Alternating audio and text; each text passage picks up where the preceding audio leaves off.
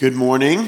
At least it's morning when we're recording this. Welcome to the audio of Theological Equipping class. This class was meant to be recorded, or just, done a couple weeks ago, but our building lost air conditioning on a Sunday morning, and so we canceled it. So we're recording it so that we still have it as a resource online, although I am speaking to an empty room. But this semester in Theological Equipping, one of the things we've been essentially doing, the theme of this semester has been walking through our new mission statement as a church. Our new mission statement is the Parkway Church exists to glorify God by making disciples of Jesus Christ who delight in Him, display His love to one another, and declare Him to the world. And so those three D's are meant to represent the three most primary relationships of our life with God, delight, our life with one another, the church that we've covenanted with, displaying Jesus' love to one another,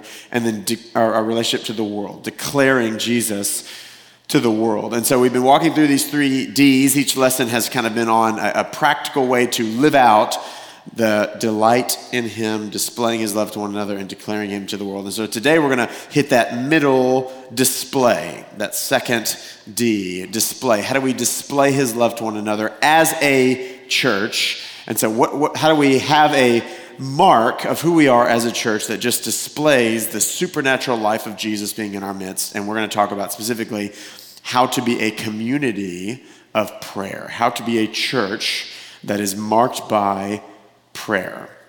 Okay, so we'll have four kind of sections we'll walk through today. Number one, the nature of prayer. Before we talk about how do we actually be a community of prayer, just nailing down what is prayer. So the nature of prayer. Number two, the church as a community of prayer. We'll look at the scriptures and how this is central to the identity of the church. The church is a community of prayer. Number three, what to pray for as a community of prayer. And number four, how. How do we actually do it? How to be a community of prayer. So let's do that first one, the nature of prayer. So in talking about being a community of prayer, the question we need to answer first is, what is prayer? Right? That is the probably most important thing we need to answer first. And although you can give a lot of definitions, I guess the most simple, boiled down definition would just be speaking to God, talking to the living God who hears us. But we really can't really understand the nature of prayer unless we first answer the question, who is God and who are we? Which when you first crack open the pages of Scripture, you see God is the creator of the universe. He's the only one who has eternally existed. And we, quite different, are made from dirt. We're actually created by Him, and Hebrews and Colossians would both tell us we're not only created by Him, we're sustained by Him. Meaning that if at any moment God chose to stop holding us together, we would literally cease to exist. So He didn't just create us and then take His hands off. He is constantly sustaining us, giving us our next breath, sustaining our existence. And so with that background, who God is and who we are, prayer isn't just a nice conversation you get to have with God if you want to. Rather, prayer, speaking with God, becomes absolutely essential to who we are. It becomes a vital necessity. It becomes as important as your very breath. And so I want to lay out three really key elements of prayer that we'll see just kind of tied throughout this entire talk. Number one, prayer as fellowship with God, as communion with God. Prayer as being essential to your relationship with God. Again, you were made by Him and for Him. You weren't just made so that God could observe us scattering all over the world, or just so that God could have subjects. You were made for Him, to walk with God and commune with God in the cool of the day. Jesus is going to teach us to pray, Our Father. Right? This very essential to the nature of prayer is this communion with God, this fellowship with God. So that's the first, prayer as fellowship with God. The second is prayer as an expression of your dependence on God. Again, it's like your breath. He's created us and sustains us. We can do nothing apart from Him. Absolutely nothing apart from Him, including exist. And so we are desperately dependent on Him. That's why we pray. We pray because if we don't have him sustaining us, giving us grace, giving us power, we can do nothing apart from him. And then the third thing, so the third element of prayer would be prayer as power for the mission that he's called us to. So again, we've been made by him and for communion with him, but we've also been given a purpose by him. We see Adam and Eve are created, and then they're sent out. They're given a creation mandate, right? Fill the earth and subdue it. Be fruitful and multiply. Take dominion over this creation. And we see Jesus similarly sends us out in Matthew 28 with this great commission. Go, fill the earth and preach the gospel and make disciples, all for my glory. And all of those things, because we're desperately dependent, because we were made for him, and now because we've been given a creation mandate and a great commission from King Jesus, we need power for that mission because we can do nothing apart from him. So that third element, that very important element, is prayer is a way to access the power of God, if you will, for the mission of God. So prayer is essential for us to function as we were made to, in fellowship with God, dependent on God, and with power for the mission of God. And I start with that because anytime we hear a lesson on prayer, one of the things we typically think is, oh yeah, that's this thing that I should do that I don't often do. And so I hear a lesson on prayer, I feel bad, and so I try to pray more. And it's just this kind of discipline that we do or don't do, and we try harder to do. And I want to show us at the beginning, prayer is so much deeper than that. I want us to see you can't live without prayer. You were made to pray because you were made for him. You were made to pray because you were made with a purpose for his glory. So we must pray.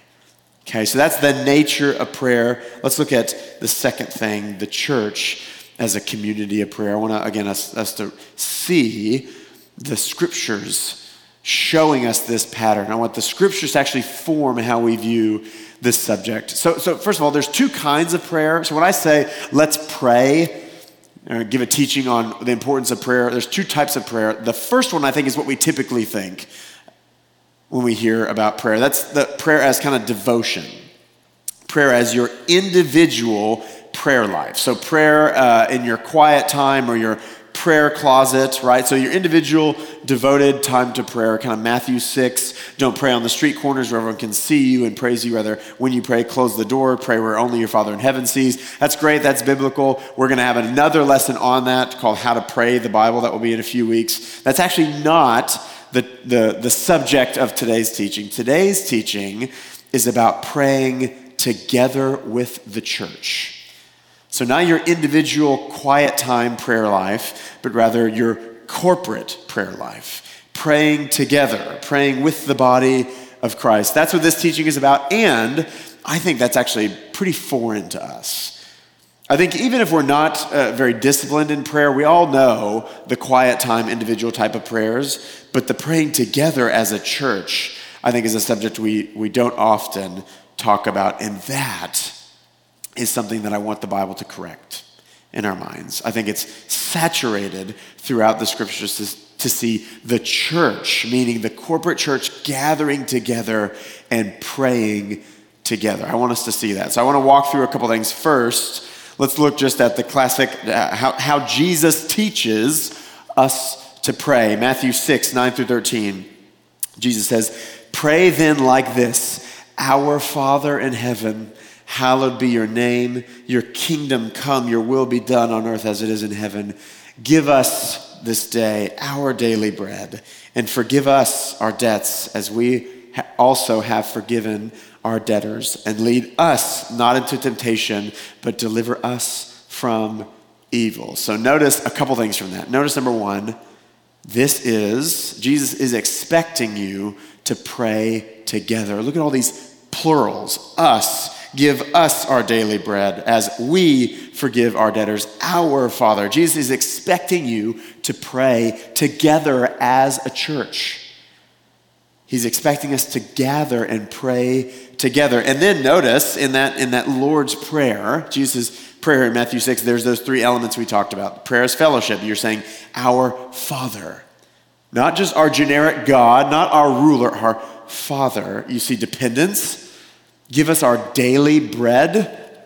Right? We need you to give us our most basic provision. And then you also see the mission. Your kingdom come, your will be done.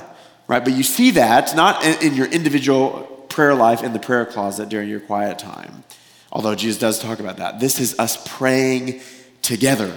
Okay? So there's Jesus. Now let's just look at the history of Acts. So the book of Acts is kind of the unfolding of the church. Jesus has lived the perfect life and died on the cross and been raised victorious in the resurrection, has ascended to heaven. We see that in the four Gospels. And then Acts is the Holy Spirit is sent, and now the church is following Jesus' Great Commission and spreading all over the world. And so I want to just kind of walk through the book of Acts and several very key big movements of God.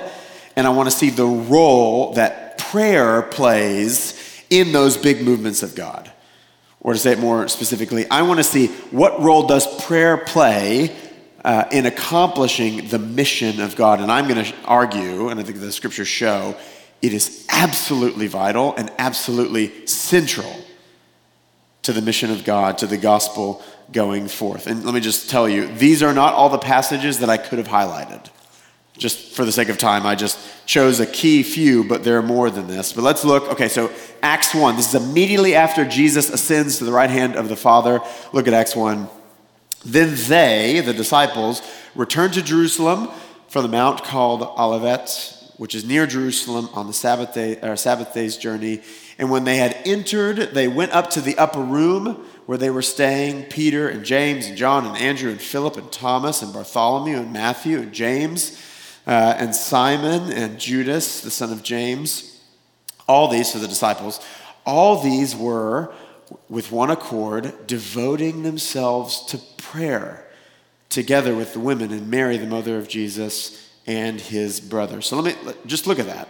What is the very first action the church does after Jesus ascends? They pray. Jesus ascends to the right hand of the Father. The first thing the church does is they gather together and they pray together corporately. Again, that shows you right out of the gate, what are the primary values for the church? Gathering together to pray. It's the first thing they do, and in this passage is the only thing they do. They get together and they pray. Look in the next chapter. So the Spirit falls in the book of Acts. Peter preaches his first sermon. We see the first converts coming into the church. We see this in Acts 2. And they devoted themselves to the apostles' teaching and the fellowship and the breaking of bread and the prayers. So again, one of the central things, one of the central marks of the early church, we see prayer right at the center. They're devoted to it. Right? Why? Because they know they're dependent on it. We see it just even as, again, a normal rhythm of their lives. It's like their breath because they are rightly understanding who they are, who God is, and how vital prayer is. So already we've seen they've been praying in Acts 1. The Spirit falls. Peter preaches his first sermon. 3,000 are saved. And then we have more saved. Then we have more prayer. They devote themselves to prayer. And then look at Acts 2, verse 44. And the Lord added to their number day by day those who are being saved. So they pray, the Spirit falls, Peter preaches, people are saved. They pray again, and we see the Lord adding to their number day by day. Again, prayer right there at the central heart of the church, and specifically of the mission of the gospel going forth. Look at Acts 4. A couple chapters later, the apostles are arrested. They're preaching in the temple. They're arrested, and then they're released. So they're facing persecution. They're facing persecution. They are being told, stop preaching about Jesus. And here's what they do in Acts 4, verse 23. And when they, the disciples, were released, they went to their friends and reported what the chief priests and the elders had said to them. And when they heard it, what do? They're facing the first persecution of the church. They go, they gather with the church, and what do they do when they're together? Do they say, let's hear an encouraging message on why, the scriptures say, we're going to be persecuted, it's okay? And they could have done that. Is that what they do? No. Look at verse 24. When they heard it, they lifted their voices together to God and said, Sovereign Lord, who made the heaven and the earth and the sea and everything in them, who through the mouth of our father David, your servant, said by the Holy Spirit, why did the Gentiles rage and the peoples plot in vain? The kings of the earth set themselves, and the rulers gathered together against the Lord and against his anointed. For truly in this city they were gathered together against your holy servant Jesus, whom you anointed, both Herod and Pontius Pilate, along with the Gentiles and the peoples of Israel, to do whatever your hand and your plan had predestined to take place. And now, Lord, look upon their threats and grant your servants to continue to speak your word with all boldness while you stretch out your hand to heal, and signs and wonders are performed through the name of your holy servant Jesus. Verse 31, and when they had prayed, the place in which they were gathered together was shaken, and they were all filled with the Holy Spirit and continued to speak the word of God with all boldness. In my mind, this is one of the most incredible scenes in the entire book of Acts. They're preaching, they're persecuted. What do? They get together to pray. What do they pray for? They pray for boldness to keep preaching, and then the Spirit comes and fills them with boldness, and they keep preaching. And people who do not know Jesus are convicted by their preaching, and more are added day by day. You see the role, the very, very clear role that corporate prayer plays in the mission of God. It's right at the center. In fact, we've already seen this pattern. Prayer precedes giant movements of God. The disciples gather, the church gathers, it prays, and then God does incredible things, saves thousands, coming from these prayers of the people. We see it in Acts 10. I don't have that in your notes, but in Acts 10, there's Gentiles praying. And then God sends Peter to preach the gospel, and we see the first Gentiles enter the church after prayers. Again, prayer playing this central role. And then look at Acts 12. Peter is preaching, persecution breaks out. Peter gets arrested after James becomes the first, or after James is killed. And then Peter is put in prison. And then look at verse 4. And when he had seized him, he put him in prison, him being Peter, delivered him to the 4 squads of the guards to guard him, intending after Passover to bring him out to the people. So Peter's in prison. So verse 5. So Peter was kept in prison, but earnest prayer for him was made to God by the church. So Peter's in prison, and what happens? Notice, a bunch of individual Christians around the area don't just pray. They gather together and they pray. And we're not going to read the story, but Peter's miraculously delivered from prison. He comes out of the prison, and when he realized, look at the passage, when he realized this, he went to the house of Mary, the mother of John, whose name was Mark, where many were gathered together and were praying. So Peter is in prison, the church gathers, the church prays, God answers those prayers, he's delivered, and then he goes to find that they're still together praying. He stumbles upon a prayer meeting. And what does he do? He moves on, and he continues to preach the gospel. We would see in the rest of the book of Acts if we kept reading again. See the central role that praying together, not just your individual prayer lives, but praying together as a church, being a praying church. See the central role that is playing in the mission of God. I got 2 more. Again, I want us saturated by how clear this is in the scriptures. Look at Acts 13. Now there were in the church of Antioch prophets and teachers, and while they were worshiping God and fasting, the Holy Spirit said, set apart for me Barnabas and Saul for the work of which I have called them. Verse 3, then after fasting and praying, they laid their hands on them and sent them off. And basically the rest of the book of Acts after chapter 13 is going to be Paul traveling throughout the entire known world preaching the gospel. And here is him being sent off. And what is happening when the Holy Spirit says, send Paul? Send the missionary of the church out to reach the gospel in Judea and Samaria and to the ends of the earth. What's happening? The church in Antioch is gathered together and they're praying. A prayer meeting results in the greatest missionary of the church going out and then later on writing the majority of our New Testament to those churches that he has planted. All of that comes from the church gathered together praying. God does incredible things when his churches get together and pray. One more. Paul, on his second missionary journey, is with Silas. They're preaching the gospel in Philippi. They're arrested.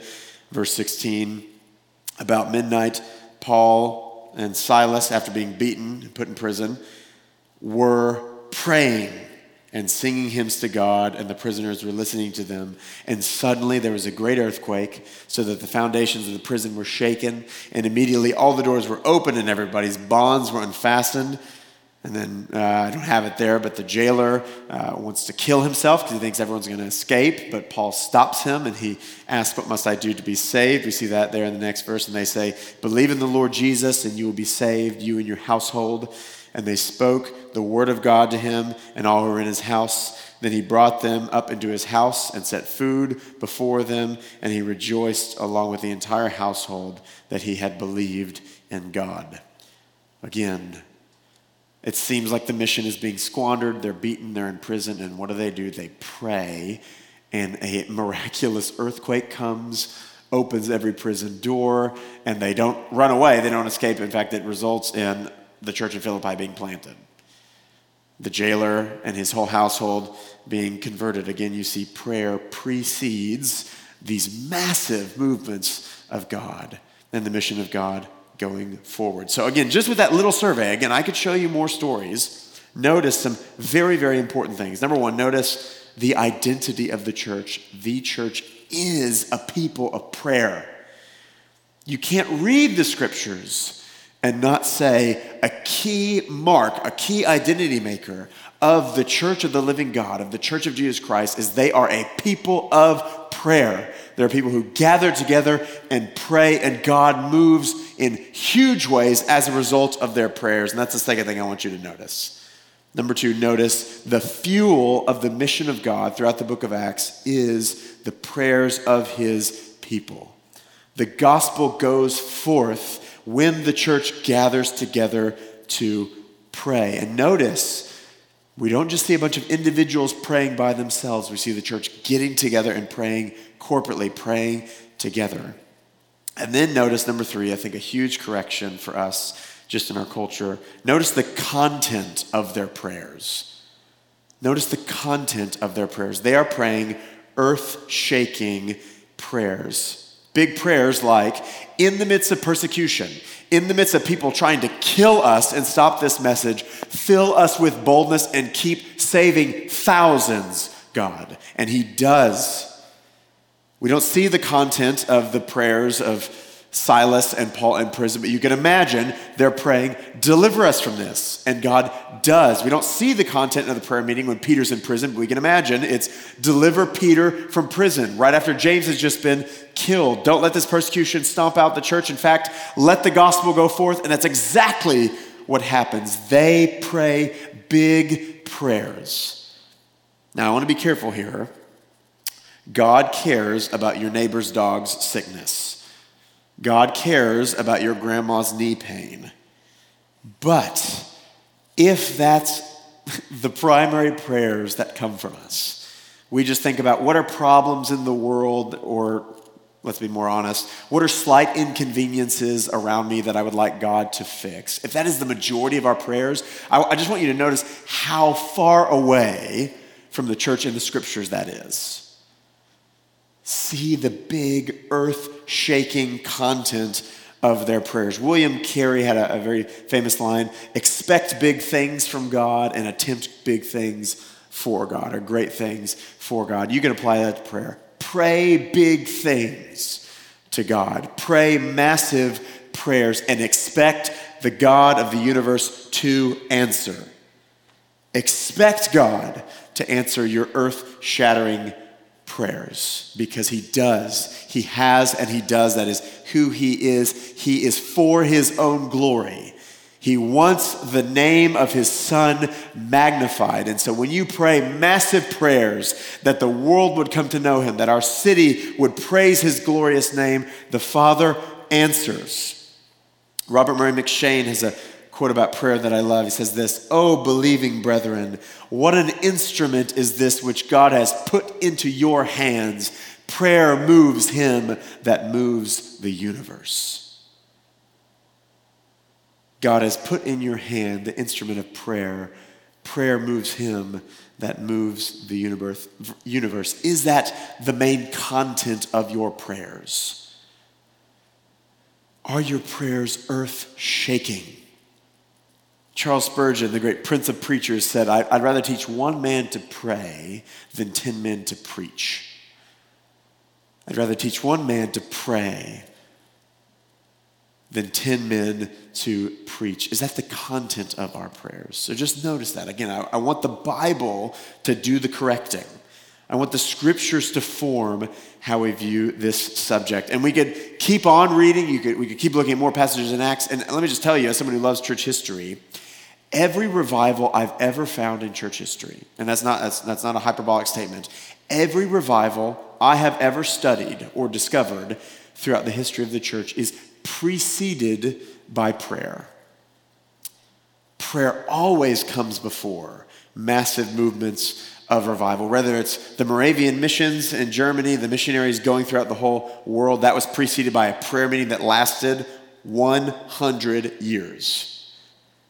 The First Great Awakening with George Whitefield and John Wesley and Jonathan Edwards preaching the gospel, and tons are getting saved all over New England in the early American years. That's preceded by prayer. The church is gathering together and praying. And in fact, Jonathan Edwards, who saw the Great Awakening, experienced it himself, and in his church, he was kind of like a theologian of the Great Awakening. And one of the things he points out is when revival comes, it's always preceded by prayer. So the revival comes from prayer, and the revival itself gives birth to more prayer meetings. So it's both from prayer and it results in more prayer. Robert McShane, whenever his church experienced revival, they would have 900 people gathering in their church to pray every night for months. Because this revival is being experienced, and that just fueled more prayer. Right? So again, Edwards, as he was studying, what's happening here in this revival, in this First Great Awakening, he wrote a book, and I have the title in your notes. He wrote a book kind of thinking through what's going on. He wanted to, again, probe what is happening in our midst as we see people being saved. And he wrote a book called A Humble Attempt to Promote Explicit Agreement and Visible Union of God's People in Extraordinary Prayer for the Revival of Religion and Advancement of Christ's Kingdom on Earth, pursuant to Scripture promises and prophecies concerning the last times. Okay, so we've gotten better at titles since then, but again, what is happening here? And what he said, I have a quote there for you. Look how close to the book of Acts Edwards is. He says, "It is God's will, through his wonderful grace, that the prayers of his saints should be one great and principal means of carrying on the designs of Christ's kingdom in the world. When God has something very great to accomplish for his church, it is his will that the extraordinary prayers of his people should precede it."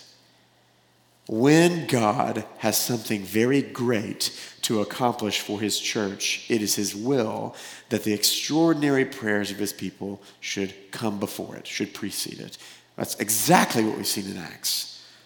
Every time there's a massive movement, it's come after the church gets together and prays. Okay, so we see that pattern throughout the scriptures. We could keep tracing that pattern throughout church history. Get together as a church and pray, because that is how the gospel goes forth. That is the fuel for the mission of God. And I want to look at the scriptures with one more thing. I want to look at Paul's letters. Now, if that pattern doesn't convince us enough, let's look at these commands that Paul gives us to pray. Again, so we'll read Paul's epistles and we'll see these commands to pray. And I think our reaction is we take those individual. Pray without ceasing, and we think, okay, how can I, the individual Jared Lawson, pray without ceasing? But notice, that letter isn't written to an individual. It's written to the church in Philippi or the church in Colossae. What's Paul saying? He's saying, you church, you Parkway, pray together without ceasing. You Parkway, devote yourselves to prayer. He's writing to a corporate body. Jim Hamilton, a pastor and a professor at Southern, says this: though we may fail to notice this in our individualistic age, the Bible often assumes that God's people will pray together. And that's exactly what Paul's writing to. So notice in 2 Corinthians, Paul writes for the church to pray corporately so that his mission, the mission of God, might go forth. 2 Corinthians 1:10, he delivered us from the deadly peril and he will deliver us. On him we have our hope that he will deliver us again. Verse 11, you also must help us. How? How is the Corinthian church meant to help Paul as Paul's traveling through the known world preaching the gospel and being delivered from danger? How are they to help him? Help us by prayer, so that many will give thanks on our behalf for the blessing granted us through the prayers of many. So what's Paul saying? He's saying, hey, church in Corinth, I'm going throughout the world preaching the gospel and being persecuted. Will you help me? And he doesn't ask for financial aid, although he does that in other places. He doesn't ask for anything except for what? Prayer. Will you, Corinthian church, get together and pray corporately for my mission so that I can praise God that his mission is continuing to go forth on the backs of prayer, on the backs of a praying church. And then again, I have here the commands to pray we see throughout Scripture. These are all given to the church corporately. Romans 12, rejoice in hope, be patient in tribulation, be constant in prayer. That is to the church in Rome. Colossians 4, continue steadfastly in prayer. Again, that's to the church in Colossae, not to an individual. 1 Thessalonians, rejoice always, pray without ceasing. That's to the church in Thessalonica. That's not to an individual, right? There's no such thing in Paul's mind of a church praying too much. Have a constant 24/7 prayer meeting. Right? Pray without ceasing together as a church. And then we see in Ephesians 6, I won't read it, but we see in this spiritual warfare that we have in this life, this war against the powers of darkness, the main weapon for that war is prayer. Praying at all times with prayers and supplication, right? That's how we fight the war against the enemy, against the dominion of darkness, okay? So again, look at how central prayer in the life of the church is. It is our breath. It is our very heartbeat. It's what we're absolutely desperately dependent on. It's the communion with our Father, and it is how the gospel, it is how the mission of God is carried forward. So let's do some self-examining. Let's ask the hard questions. How are we doing, Parkway, as a praying church? Does Parkway look like the church in the book of Acts? When we read Acts 4, do we say, that looks a little bit like us? That's how we respond when scary things are happening that seem to be persecution. Let's be honest, I haven't been beaten for preaching the gospel yet, so we're nowhere near Acts 4. But do we gather together and pray for boldness that we would keep on preaching, that the gospel would go forward? Does that look like us? Do we look like Acts 12, where there's this massive need? Is our instinct, let's gather together and let's pray for God to bring deliverance and God to bring answered prayer? Do we look like the church in Colossae or in Philippi or in Thessalonica? Do we look like the constant in prayer church? Do we look like the constant praying without ceasing church, praying at all times? Is that what we look like? Paul Miller, who wrote several books on prayer, says, the way you judge the spiritual health of a church isn't by the number of attendants on a Sunday morning. It's by the number of attendants to their prayer meeting. It's by how many people show up to the prayer meeting. That's how you judge the spiritual health of a church. And so let me ask you, why would that be a big problem for Parkway? Because we have no prayer meeting. There's no prayer meeting for people even to attend.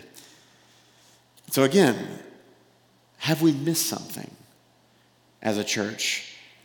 Have we misunderstood the very nature of what does it mean to be the church of the living God? Do we have this communion at the center? Do we have this desperate dependence at the center? Have we misunderstood the mission of God? Do we think the gospel will go forth without much prayer. Because I think the book of Acts would scream at us, that's very foolish. I think the rest of the New Testament would scream that as well. And so if the scriptures are so clear, why don't we pray? Why is this not a mark of our church as well? It might be we just don't expect God to move. We've gotten a little comfortable. We've misunderstood. We think, God will add to our numbers day by day in a different way rather than a result of us praying. Maybe we think Jonathan Edwards is wrong, that massive movements of God, that massive revival comes after prayer. Maybe it's not God's will that when he moves in a very special way, the prayers of his people precede it. Maybe we've misunderstood the mission altogether. Maybe the mission just isn't a priority to us. We're just more focused on our security and our comfort. And if the gospel goes forth, great, but that's not a primary thing in our minds. Or maybe most tragically, maybe we've forgotten our desperate dependence on God. There is a terrifying story in the book of Ezekiel where Ezekiel sees the temple of the living God, and he sees all the priests attending to the temple, and he sees the Spirit of God leave. He sees the presence of God leave the temple to where it's just a building, not filled by the very presence of the living God. And you know what changes? Nothing. No priest noticed. They just keep going about their business. God has left and nobody has noticed. And so, let's just ask the tough question, if God left this place, would we notice? If God took his hand off of Parkway, would we just keep on preaching, going about our business, or would everything fall apart? Have we built based off of man's ability and skill and things like that? Are we desperate? God, if you don't do stuff, nothing's going to happen. If you don't move, we can't breathe. We won't have life.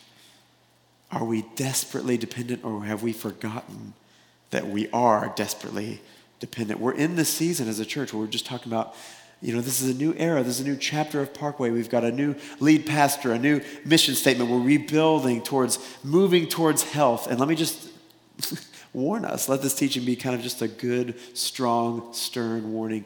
If prayer does not go at the very heart of all the things we want to rebuild, we're in trouble.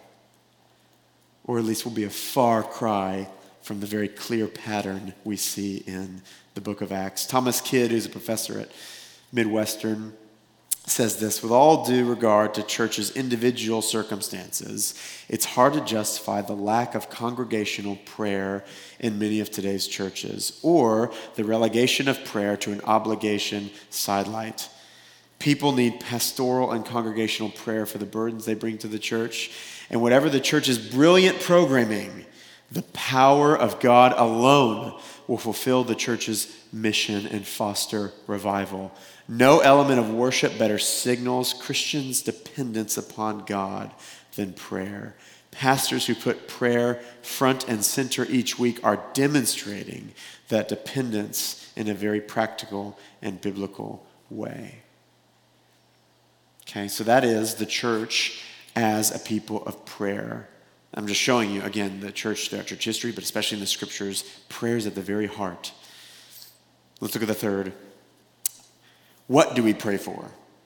What do we pray for? Again, we highlighted praying big prayers when we were looking at the book of Acts, and so I just want to resaturate us with that. Look at the big prayers we see throughout the scriptures. So when you're thinking about, okay, let's pray, you've convinced me that we should gather and pray. Now, what do we do when we gather? What should we pray for? And I think big prayers. Again, have that McShane quote in your head. Prayer moves him who moves the universe. Have William Carey in your mind. Expect big things. Expect great things from your God. And so pray, like in Acts 4, big, bold prayers. John Stott, very famous preacher of the 20th century, has this famous quote where he says, I remember some years ago visiting a church incognito.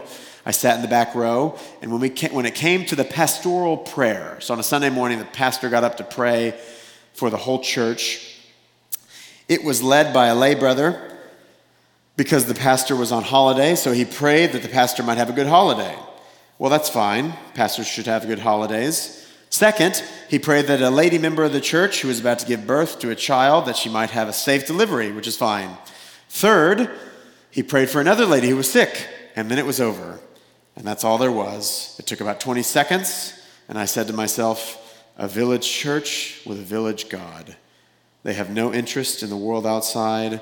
There was no thinking about the poor, the oppressed, the refugee, the places of violence, world evangelization. John Stott is just quite simply pointing out, you can see how big someone's God is by the prayers that they pray. If you're praying big prayers, it's because you expect your God to answer them and answer big prayers. If you just keep your prayers tiny, again, that's fine. It's fine to have a good holiday. It's fine to have a safe delivery. It's fine for sick people to be healed. You should pray those prayers.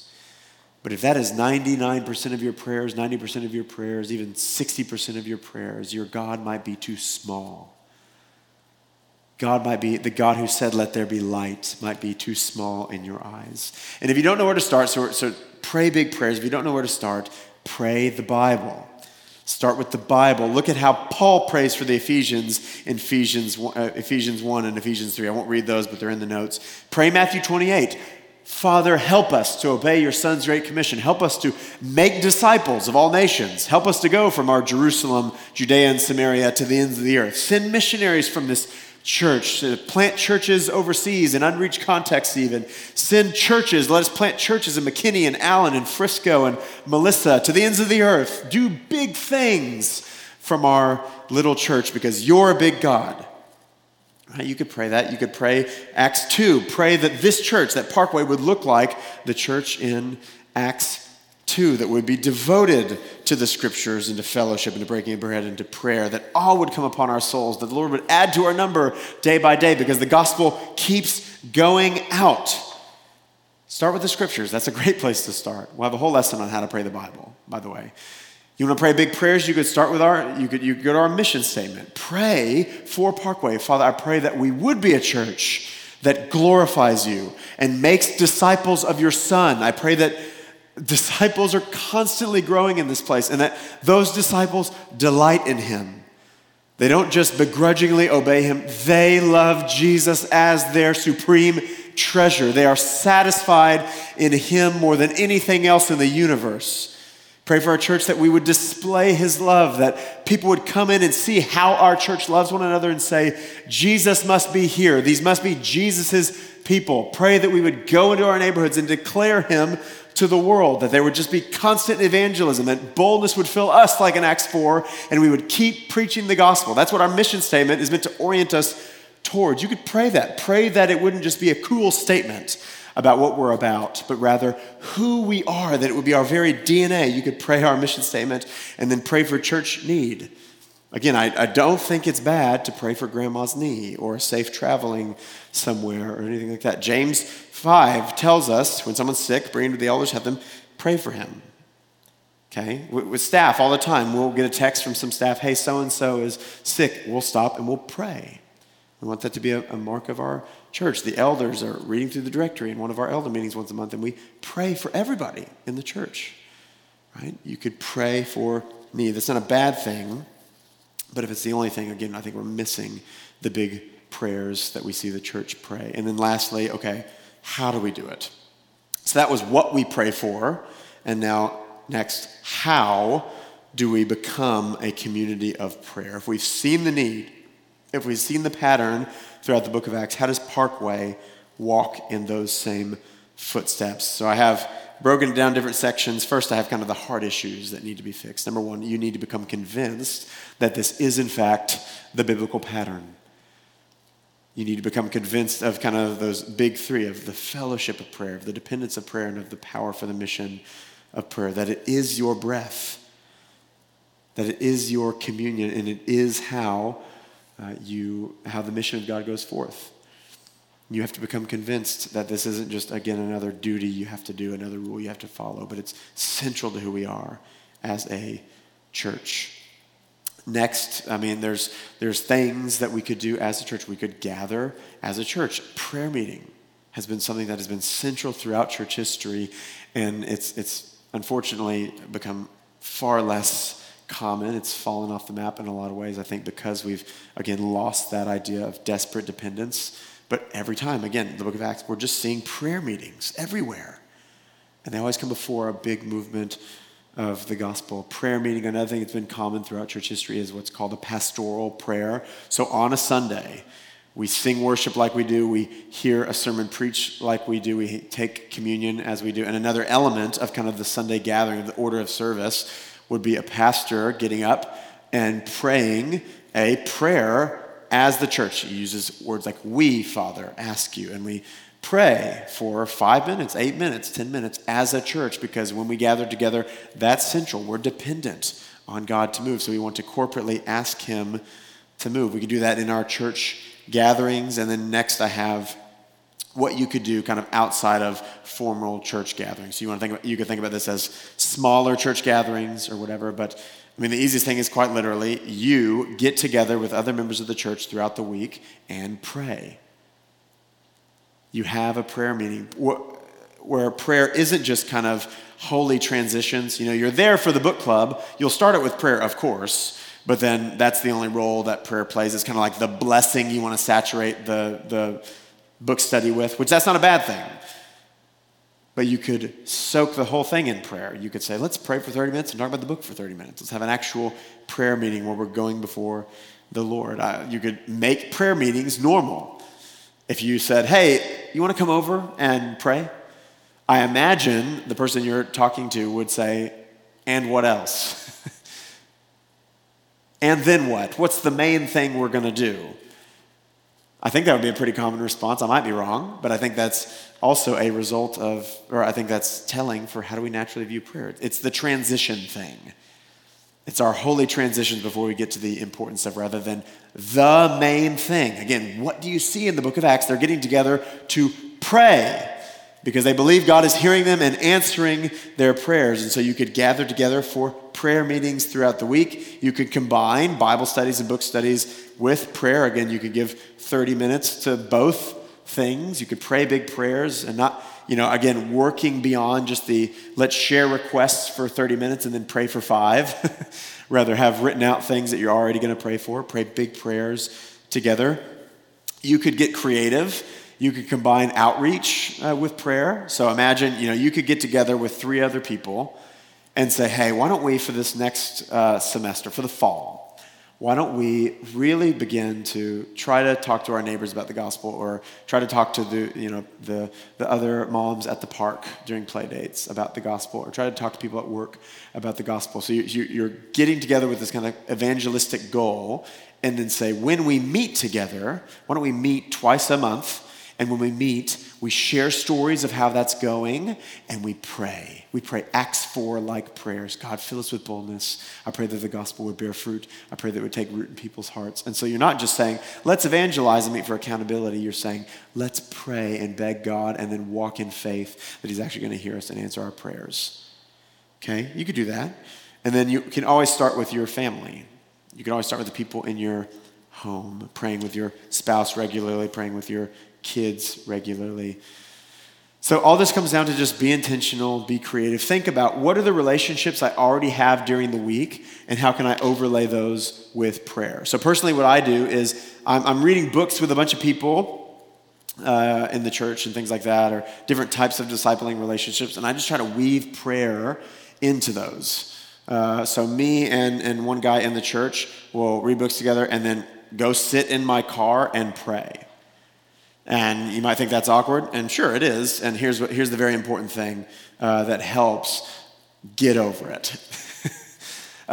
It's weird to sit in a car with the air conditioning going on and praying for the first time, maybe, and then you just get over it, right? It's always weird. You're talking to a God you can't see. Prayer in itself might be a little bit strange if you're just looking at it from the outside perspective, but get over it, right? Get over the awkwardness and pray. Get creative. Think how you can weave those things together. Having lunch with someone. Okay, how can we have lunch and then carve off 15 minutes at the end to go sit in the car and pray or go into my office and pray or something like that. Play dates. How can you overlap play dates with prayer, normal hangouts with prayer. Get creative. Again, there's a guy that I pray with in the church, and we couldn't meet for a particular week, and so we Zoomed. I sat in Starbucks and prayed with him over Zoom as he was at work in his office during lunch, or actually it was before lunch.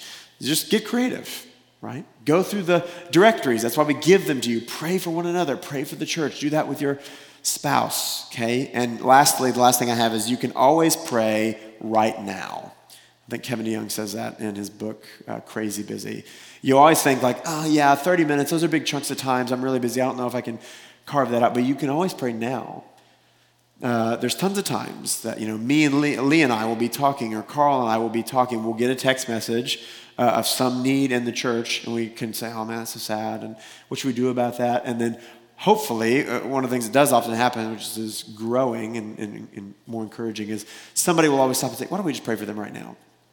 And so we'll stop our conversation, we'll spend a few minutes praying for that situation, then we'll think about what to do. Or that'll happen during a staff meeting. We'll hear about this conversation that was concerning or whatever, and we'll stop and we'll pray. You can always pray right now. You don't always have to have the perfect schedule for it, okay? So there's some just practical how things. Get together. I mean, it's very simple. Get together with other members of this church and pray. Pray for this church. Pray that the gospel would go forth. Pray that we would be a place that glorifies and loves and enjoys Jesus Christ. Pray for that we would be a people who are desperately dependent on the Spirit's movement. Pray for our city. Pray for the gospel to go forth, that good churches would be planted. Pray for the needs of the church. Do that with others, as well as your personal quiet time. Okay? So let me pray to close us. No one's in this room, so there's no books to give out and no Q&A, but I love you, church, all those who are listening to this. Let me pray for us that we would be a church of prayer, and we will be done. Father, we see this all throughout your scriptures. We see this command to us. We see this pattern laid before us. We see it throughout church history, and I pray that you would again move in us to pray first. As your disciples asked, Lord, teach us to pray. I pray that right now, Lord, that you would teach our church to pray, that it would be just as much a mark of our church as it was the church in Jerusalem, as it was the church in Antioch, as it was in Thessalonica and Philippi, that we would be constant in prayer. We would be getting together and praying big earth-shaking prayers and seeing our big earth-shaking God move in power for your own glory and for the glory of your Son. I pray that in his wonderful name. Amen.